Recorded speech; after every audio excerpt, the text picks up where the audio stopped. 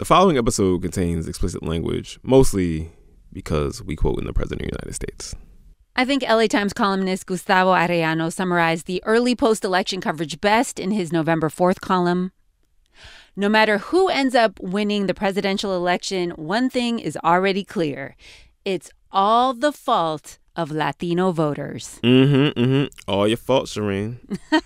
Let's not forget about the black men who voted for Trump in greater numbers than last time. Okay, them too. But yes, we should absolutely pin this tighter than expected election that took place during, a global pandemic with a surge in early voting and mail-in voting. We should blame that all on the brown people who voted for Donald Trump. Never mind that POCs turned out in record numbers and Joe Biden won the election. We still heard a whole lot of this. Trump getting more non-white voters than any Republican in 60 years. New polling showing fewer black men voting blue in this election. Many listening right now have probably heard that Donald Trump fared quite well among Latino voters. You learned that. In places like Wisconsin, we've seen that Donald Trump's approval rating as high as 22% amongst black men. I'm Gene Demby. I'm Shireen Marisol Meraji, and this is Code Switch. From NPR. Okay, so one of the big storylines from the 2020 presidential race has race at the center of it. Surprise. But the media spotlight wasn't on white voters, and more specifically, the white evangelical voters who were a big part of President Trump's support. Don't worry, y'all. We will be talking about that on this episode. But before we get to that, we're going to talk about the increases in Black and Latinx support for Trump. And some of the big takeaways from those numbers. Tag, Gene, you're it. All right, so let's get into it. Trump's improved standing with black voters. Well, black men specifically.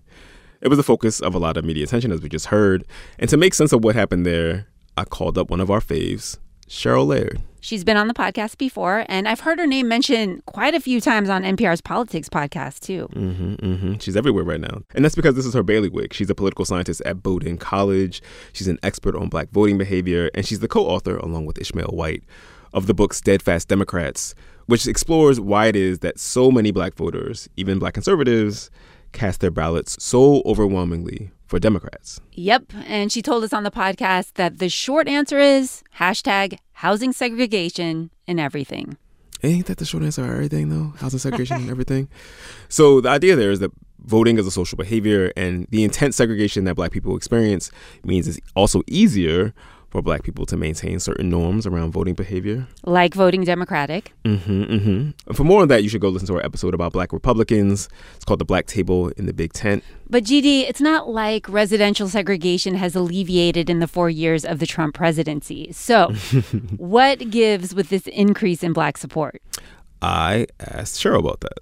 When I heard and then I saw those numbers about black men and the 20% increase, I was like, really? Really? She said that she and her co-author started texting, like, what is going on here? And they basically like, we probably got some bad data. The exit polls create a whole question of methodology, right? And that's a lot of my question around some of the numbers that we're seeing that are being told about black voters. She said there was all this drama on the political science listservs around what happened here. I love nerdy group chats. I think that should be a Code Switch spinoff series. But the question is, okay, so did something change with black voters and their priorities, or did something change in the way we count the black people who voted this year? We know Democratic voters opted to vote by mail or early as opposed to in person on Election Day. Our president was also tweeting quite a bit about how the vote by mail system was rigged. So it's possible that the exit polls from Election Day were getting more Republican voters, including Black and Latinx Trump voters. That's what Cheryl said. So, unless you know how to weight the sample between mail-in, between early voters, and between Election Day voting, and it's not clear pollsters have figured out quite how to do that just yet because, all this is so new for this year, you're going to get some funky numbers probably. Cheryl also said that the other thing is, if you're someone who studies black voting behavior, you know that you have to give added weight to black women in the sample. Because black women vote at higher rates than black men. And Cheryl looked under the hood at the data for one of the main polls that was being cited as evidence of this shift of support to Trump among black people. And she said their sample had a roughly equal number of black women and black men, but she said you have to assume that the black vote is going to skew more female and adjust your exit poll calculations accordingly. And what, that didn't happen? She said it wasn't clear that was what happened. Do I think that there are black men that are likely to go for Trump? Yes, I do. Do I think that they are more likely to be conservative leaning than black women? Yes, I do. But do we see the uptick in gains that I think are being claimed right now of black men? I don't know. All right, so let's just game this out. Let's presume that the numbers are true. So one thing that could be happening here is that Trump was really just going hard at black men specifically. President Trump believes in rehabilitation, not just incarceration. He wants everyone in America to have the opportunity towards success. That's the type of president that we need. I'm Donald J. Trump, and I approve this message. But another theory, and this is what Cheryl said, is that, before Donald Trump got into politics, he was famous for being a cartoonish rich person. He was kind of a reference point for a certain kind of hyper-capitalist, materialist, American dude, which was really attractive to a lot of people, especially rappers. Trump change, I'm talking Donald Trump change. I'm just trying to get rich like Trump. Your home Donald Trump, let me in, I spin. Hey, Method Man, this is Donald Trump, and I'm in Palm Beach, and we're all waiting for your album. So, Trump is this braggadocious, sexist dude. He likes shiny stuff. Would it really be surprising if, rappers and aspirational types with certain politics looked up to him? Hashtag not all rappers. Why don't we just say a certain segment of the rap community loves Donald Trump? Fair. Oh my gosh. I mean, I specifically remember the family photo of them, and Barron was, I think, sitting on the back of a stuffed lion. If you haven't seen that photo Cheryl's talking about, Donald Trump, Melania, and Barron are in a penthouse apartment. Little Barron is indeed sitting on a stuffed toy lion. There's not one but two toy limos parked near the lion's paws. And it's just gold everywhere. It looks like they live in a casino or just in an illustration of late capitalism. But Cheryl says because he does too much all the time, Trump specifically might have a higher ceiling with black men than Mitt Romney or some other generic super rich Republican. He's flashy, and I feel like that is very fitting with the aesthetic of wealth and richness that many people look to, especially within the hip hop space. I mean, even with Ice Cube's Platinum Plan. We call it the Platinum Plan. 2 weeks ago, Cube praised the president's Platinum Plan to invest $500 billion in black community. It felt like a rush card. It felt like it was going to have a 39.97 interest rate. Right? I was like, this feels like a payday loan. Something called the Platinum Plan is designed to appeal to black men. I don't know how else to say that. And not that they are not taking in policy and substantive things. And I think even there, that is a substantive decision, because I think for many black men, the path to liberation for the black community, especially those who lean more towards that black nationalist type of conservatism, is an idea of economic wealth and economic improvement. I mean, that's literally the argument Ice Cube gave. He's like, this will improve the black community because we need to build more black entrepreneurs. We need to build more black business. And yeah, so we can't say for sure yet, but maybe on the edges, the Platinum Plan kind of worked? Yeah, that's the theory for why more Latinos voted for Trump, too. Not necessarily the Platinum Plan itself, but Donald Trump's so-called business prowess and emphasis on entrepreneurship and economic mobility. Mm-hmm. He was famous for being rich. Basically, that was his brand. But again, Cheryl said, okay, even if that movement among black men towards Trump is real, it was on the edges. We got to remember that, because black men still overwhelmingly supported Joe Biden. It was just slightly less overwhelming than black women because, black women. So any movement toward Trump by black voters was probably going to happen among black men just because black women vote for Democrats at rates higher than any other group. Cheryl said, though, if you assume the numbers are true, they put Trump's performance with black voters pretty much in line with the typical range for a Republican presidential candidate. He actually didn't do better or worse than your typical Republican. Back in 2004, George W. Bush cracked double digits of the black vote.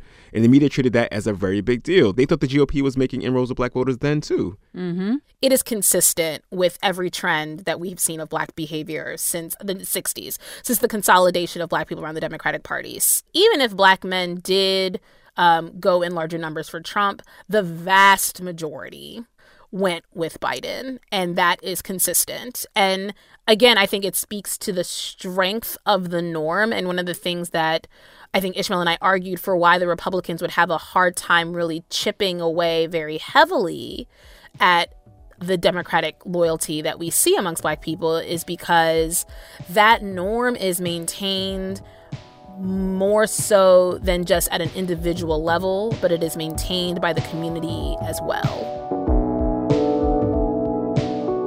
So, like, a 20% jump in black support for Trump means something like he got 12% of black votes as opposed to 10% of black votes. So we're talking about very small numbers. He still got washed.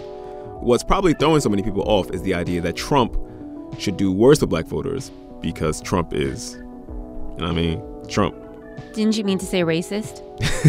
Basically. All right, Shireen, it is your turn. All right, so piggybacking on what you said about long-term consistency and black support for Republican presidential candidates, you're seeing that with Latinx voters, too. Nationally, 2/3 went Biden and 1/3 Trump. That's how it's been for decades. There was a lot of focus on counties that had much bigger jumps for Trump, like Starr County in Texas's Rio Grande Valley and Miami-Dade County in Florida. And what's so interesting about those two places you pointed out is that the two groups of Latinx voters were very different. Like in Miami-Dade, it's Cuban Americans, it's Venezuelan Americans. And in Texas, we're talking about Mexican American voters. Yes. Also, Miami-Dade is an urban metropolis. Starr County is much more rural. But like Cheryl pointed out with black voters, the data showing how Latinos voted has a lot of noise in it. And it's going to take some time to get a clearer picture of what went down. Okay. So I'm going to dig into the thing I found most interesting from all this hand-wringing about Latinos voting for Trump in greater numbers. It led to a national conversation about whether we should be talking about a Latino vote at all. Mm-hmm. Because if you watch the news, these votes for Trump clearly signaled that we're not talking about a monolithic Latino electorate. This may be the last election cycle where we talk about the Latino vote. A Cuban is not the same as a Puerto Rican, it's not the same as a Guatemalan. Is there such a thing as a Latino vote? It might be useful to get rid of the term altogether because there is a danger of grouping all these people. Trying to cast a net over what's referred to as the Latino vote is unrealistic at best, impossible at worst. I called up an expert who we've had on Code Switch before. She wrote the book about the creation of the pan-ethnic label we are now beginning to call Latinx, others call Latino, while the majority still say Hispanic. Hi, I'm Cristina Mora, and I am the author of Making Hispanics, How Activists, Bureaucrats, and Media Constructed a New American. We had Cristina on not too long ago on one of our Census Watch episodes ahead of the 2020 census. Remember the census, y'all? Remember that other enormously consequential thing that was supposed to happen this year? And you and her, you talked about how the creation of the Hispanic category on the census helped make Latinos into this big national pan-ethnic identity group here in the States. So what was her reaction to this idea that there's really no such thing as a Latino vote? I would love to hear your perspective on that. Is there such thing as a Latino vote? I mean, Latinos are voters, and they have clear political preferences. I think here we make the mistake of thinking that heterogeneity within a group is proof that that group should not exist or is fake or contrived in some ways. That's BS in many ways. Think about whites, right? Whites are amongst the most heterogeneous group that we have in America. Just even think about political preferences. We would never dream of thinking about sort of the white vote and not sort of split it up between those in rural places, those in urban places, white women versus white men, things like that. We split it up all the time, right? And yet we still don't deny that whiteness is a category, that it has been reinforced in a racialized state. You know, it seems like only some groups are allowed to be complicated and others aren't. And that's what I think of when I see this. So, Shireen, what I'm hearing Cristina say is, yes, there is Latino vote in the same way there is a white vote. And just like the white vote, you can and probably should break it down into its different constituent parts. Hispanic farmers, Latinx entrepreneurs, Latina suburban moms, they all make up the Latino vote. Christina says the media generalizes in ways that are not helpful, especially when it comes to Latinos. I think you're quick to sort of argue that the way a community votes is a reflection of what that community likes and thinks instead of a reflection of sort of the systematic ways that parties have not paid attention to them, the systematic ways in which minority groups have been made to feel like they are not fully American, don't fully belong.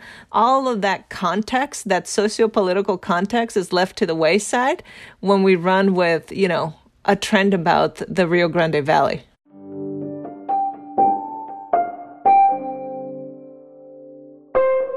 Gene, the next expert I hit up sees things a bit differently. To note that a record number of Latinos voted, to note that a Latino turns 18 and becomes eligible to vote every 30 seconds, I mean, to understand the growing importance of Latino voters, I don't think that's the same as saying that this is the importance of the Latino vote. Gene, you recognize that voice, right? That sounds like Geraldo Cadava, who was just on our episode about Gen Z Latino voters like a couple weeks ago.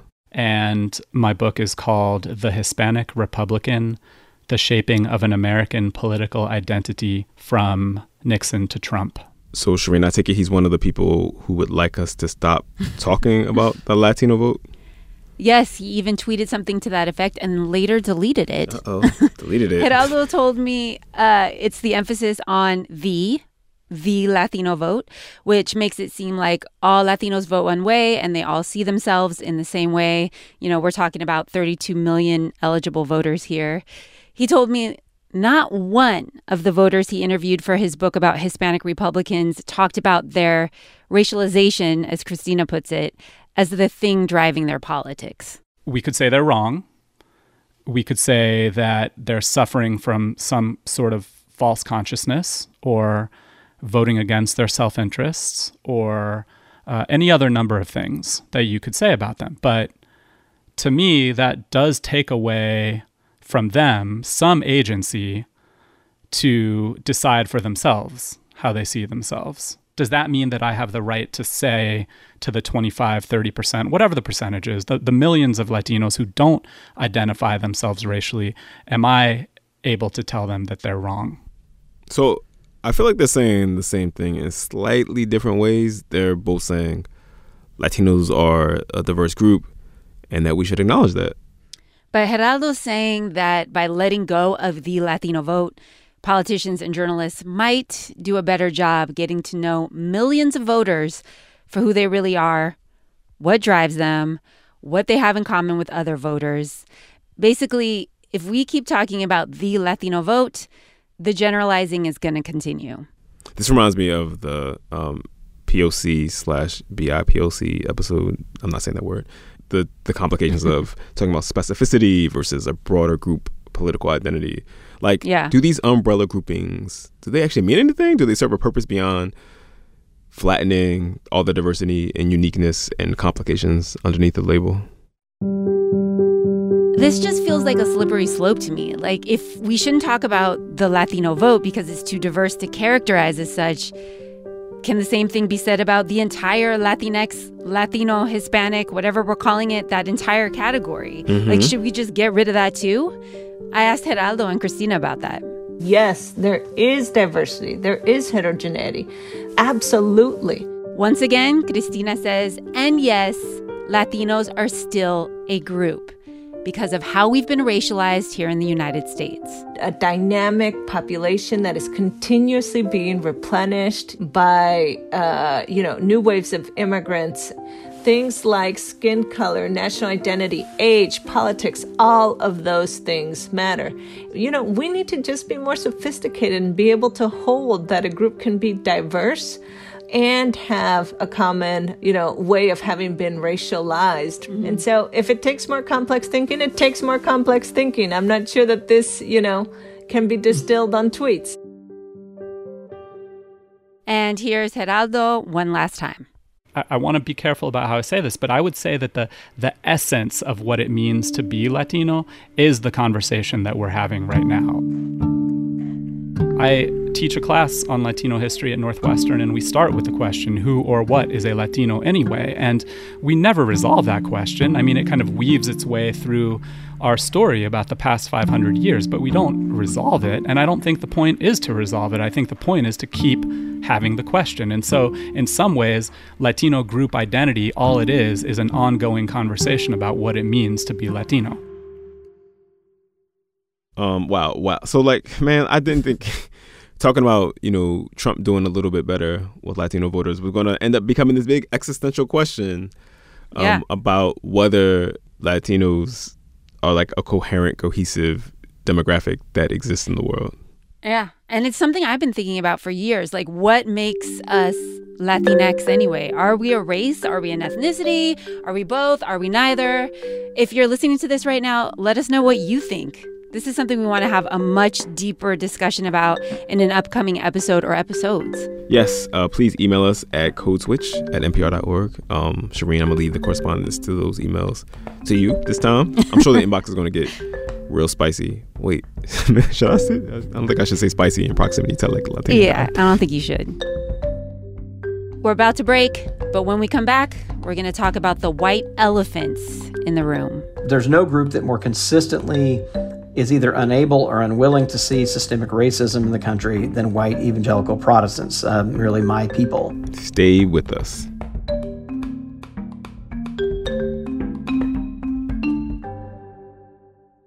This message comes from NPR sponsor HBO. Don't miss the new HBO special event, Between the World and Me, inspired by the acclaimed book by Ta-Nehisi Coates, featuring powerful readings by Mahershala Ali, Angela Bassett, Jarrell Jerome, MJ Rodriguez, Black Thought, Courtney B. Vance, Susan Kelechi Watson, Oprah Winfrey, and many more.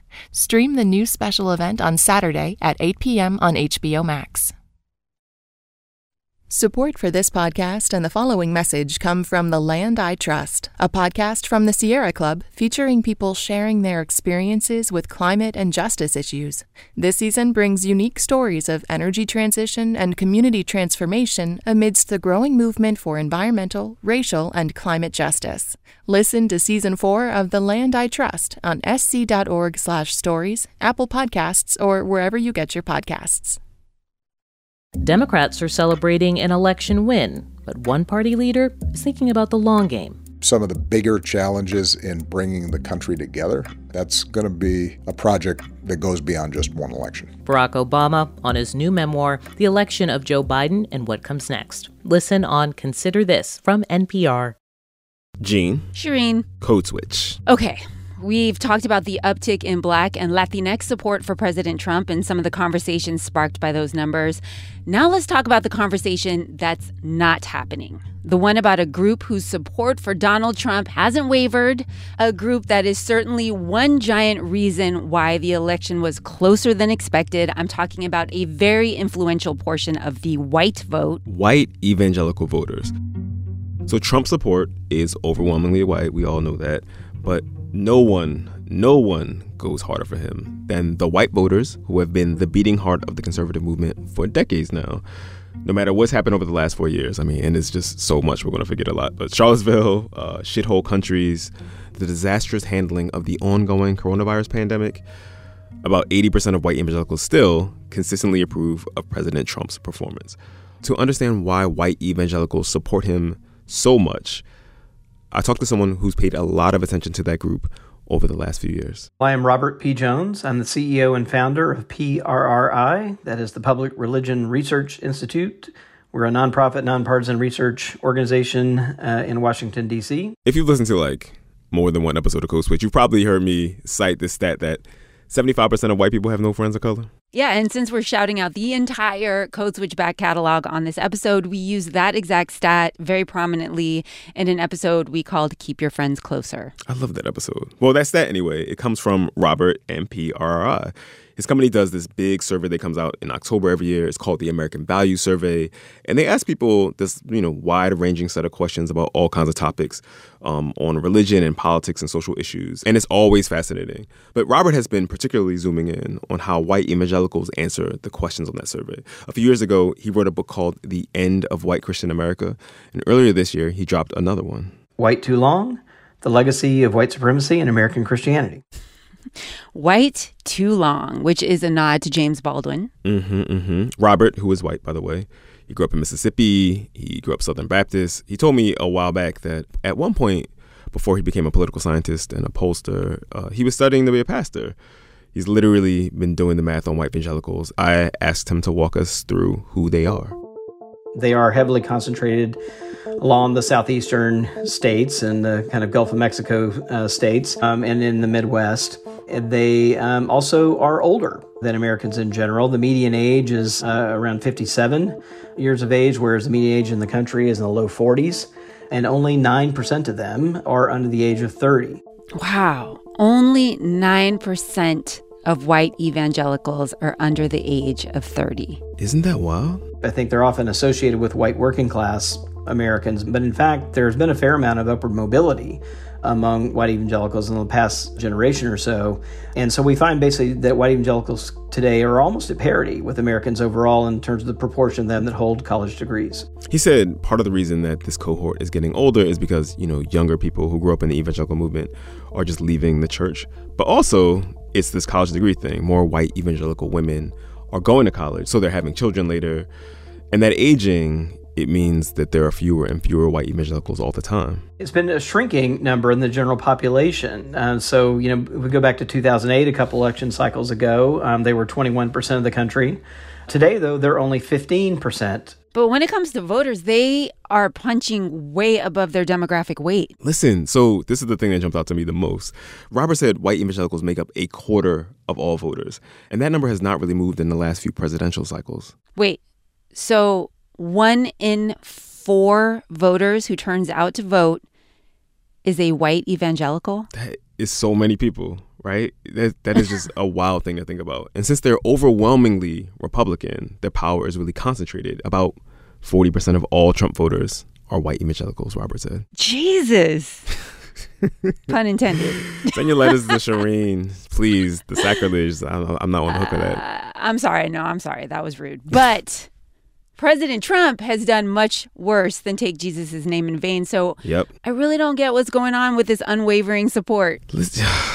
Yeah, I asked Robert this, okay, so why all this white Christian love for President grab him by the pussy? I think I've probably spent more time answering this question over the last 4 years than maybe any other question in my career, because it is perplexing. And then we should remember is that, this group defined itself as so-called values voters, right, during the Bush years, and would talk incessantly about candidates' character and those kinds of things, mostly as a reaction to Bill Clinton. They were trying to kind of criticize Bill Clinton. So I think that's sort of like the internal history, there. But, they have supported Republican candidates, no matter who they were, somewhere around 3/4 of support, going all the way back to Reagan. So he's saying President Trump's performance isn't an outlier when it comes to Republican presidential candidates, which is kind of a theme running through this episode. Right. President Trump is an outlier in so many ways, but voting behavior is not really when it comes to him. Robert said, actually, that Trump did a little better with white evangelicals than a typical Republican might. In 2016, Trump did better in exit polls than George W. Bush, who was himself a white evangelical. Let's not forget. His appeal among this group really was a kind of cultural appeal. It was really the Make America Great Again mantra. I think most of the power of that slogan was in the last word, again, that it was hearkening back really to this time, the kind of 1950s America where white Christians and particularly white Anglo-Saxon Protestants were more dominant in the society demographically, culturally. So that nostalgic appeal was strong enough that this entire group overlooked Trump's revolú de pecadillos. I'm channeling my grandmother here.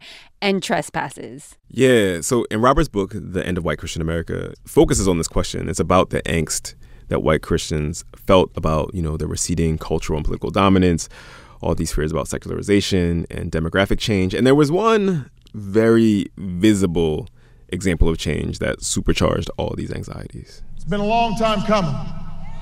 But tonight, because of what we did on this day, in this election, at this defining moment, change has come to America. President Barack Hussein Obama. Who wasn't white, obviously, and, white Christians didn't think he was a Christian either. And so part of white evangelicals' embrace of Trump was that he was speaking directly to their sense of lost status that Obama seemed to represent to them. With his talk of birtherism and demonization of Mexicans and banning Muslims. I mean, yeah, we can go on for a while on that. And what jumps out from Robert's polling data is just how different white evangelicals are on most of the issues than other voters on questions of race when he asks them. So, for example, in his American Value Survey for this year, they were the religious group most likely to say that terrorism was a critical issue facing the country. They were also the only group to say that coronavirus was not a critical issue.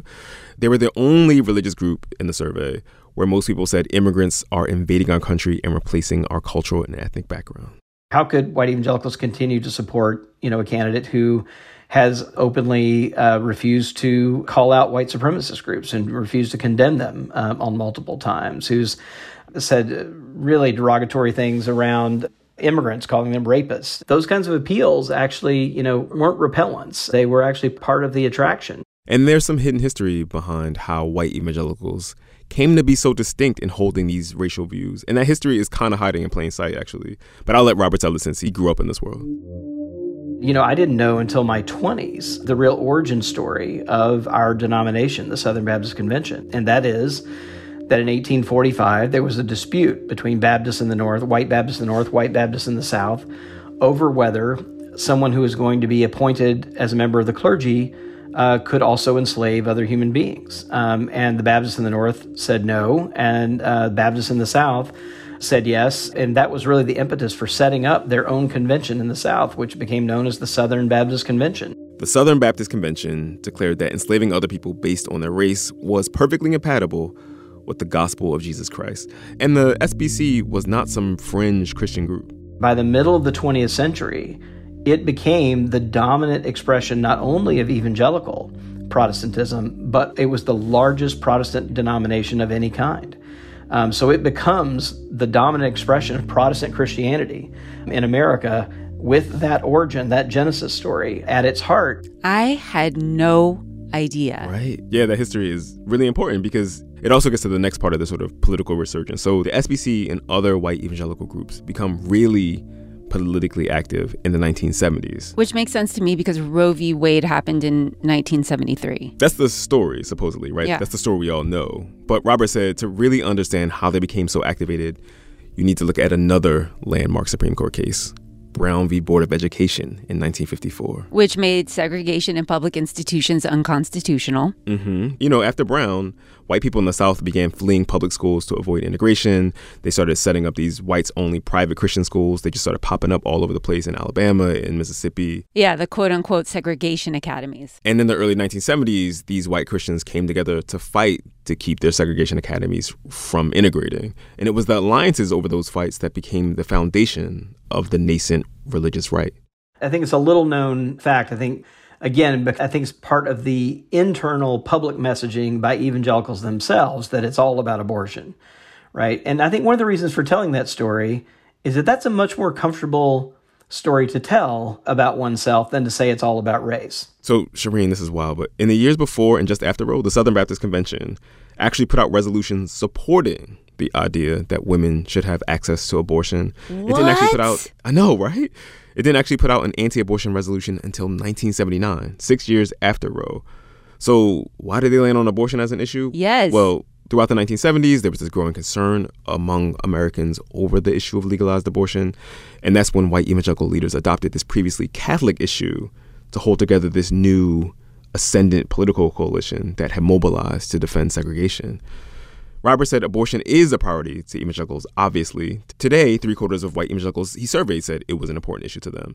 But only about 36% said they absolutely would not vote for someone who supported abortion rights. I think that percentage would be higher just because of the way the issue of abortion is discussed when it comes to evangelicals. And getting back to this origin story, this racial resentment remains a crucial part of how this bloc votes. So Robert asked his respondents this wide range of questions, right? About white supremacy, about systemic racism. And what I found is that even across like 15 different questions, there was just such a clear pattern that on every single question, white evangelicals were on the side of holding more racist attitudes, of denying the existence of systemic racism, supporting the Confederate flag, denying the need for police reform, up and down the spectrum. Robert and his team scored the answers they got to the survey on an index of 1 to 10. So 1 meant the respondent had the least racist attitudes, and 10 meant they had the most racist attitudes. And overall, white evangelicals scored 8 out of 10. They were topping out the list. Now, I should say that other white Christian groups, white mainline Protestants and white Catholics, also scored 7 out of 10, right? So they're right there. But there's no group that more consistently is either unable or unwilling to see systemic racism in the country than white evangelical Protestants, really my people. It matters how white evangelicals answer these questions about race, because Robert says the answers they gave to these questions represented a huge divide between people who supported Trump and people who did not. And that's a bigger divide than we get even from the issue we all think of as, the kind of culture war issue, the issue of abortion. I think until we get a clear-eyed view of that history and reckon with it, and then really reform. I mean, these, white Christian churches, for the most part, have never reformed this theology and these assumptions, and never really faced these assumptions in their midst. And I think until we do, we're not going to get that far, and white Christian churches will continue to be, I think, anchor points for white supremacy in our society. So the, electoral behavior of this voting bloc has had huge consequences for all of us in so many ways, when it comes to abortion, obviously, but also especially when it comes to race. Or as Robert put it about his people to NBC News this week, the heartbreaking truth is that without white evangelicals, the primary issue that has rent the soul of America since our beginnings, the struggle for racial equality and justice, would suddenly become much more manageable.